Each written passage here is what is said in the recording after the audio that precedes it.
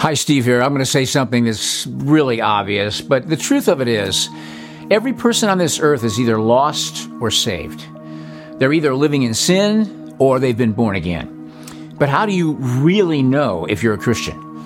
That's a question many people have wanted answered in a definitive way so they can know for sure.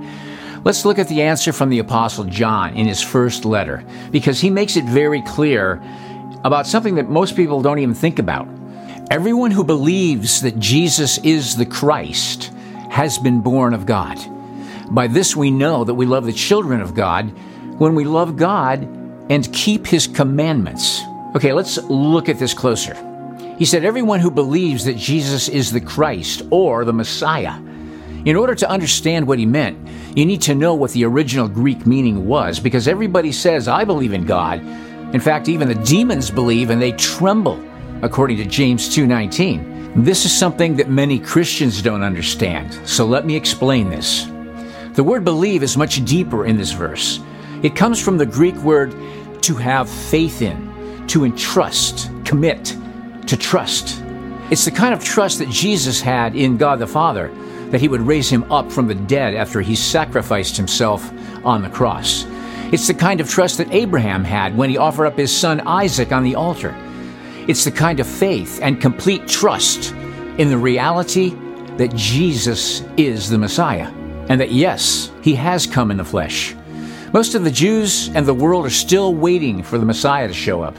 And this is where the real line of division comes in, with those who truly believe that Jesus Christ is the Messiah and those who don't believe that the Messiah has even ever come yet in the flesh. It's further proof that we completely trust in Jesus when we keep His commandments.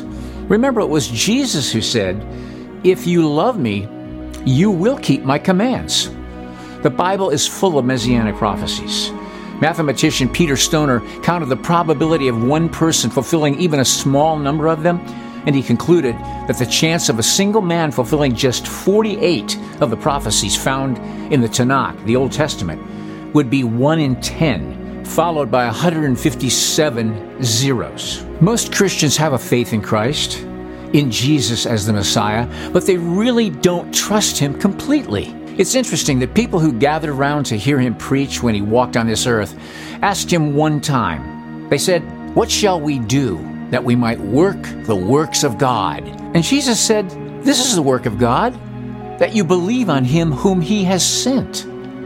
Men always want to do something in their own effort, in their own strength, in their own wisdom to appease God or to impress God. But what does Jesus say when they asked Him, what should we do to work the works of God? He says to believe on Him whom the Father has sent.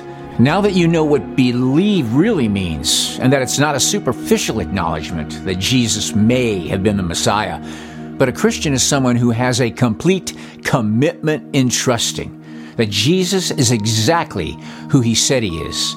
And because of that, we love Him and we keep His commandments. That's why the Apostle James said, but be doers of the word and not hearers only, deceiving yourselves. It's a bad thing when somebody deceives you, but it's even worse when you're deceiving yourself. That's why the Apostle James said, but be doers of the word and not hearers only, deceiving yourselves. Jesus said, if you love me, keep my commandments. Many people know what Jesus said to do and how we should walk as believers, but they don't really love Him because they don't keep His commandments.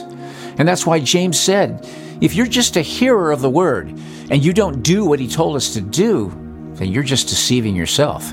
And those are the people that on that day, they're going to be stunned when they hear Jesus say, depart from me, you lawbreakers. Not everyone who says to me, Lord, Lord, will enter the kingdom of heaven, but only the one who does the will of my Father in heaven. On that day, many will say to me, Lord, Lord, didn't we prophesy in your name, drive out demons in your name, and do many miracles in your name? Then I will announce to them, I never knew you. Depart from me, you lawbreakers. If you don't have a personal relationship, a real relationship with Jesus Christ, you can have one. And it's as simple as deciding to repent of your sin and turn to Christ. I leave a simple prayer in this description box below. Go down there now. Click on that link. It'll take you to a page with all the information, and a simple prayer that will help you to come to know the living Savior. Do it today. Don't wait. This decision will be the most important decision you will ever make in your life. Think about it.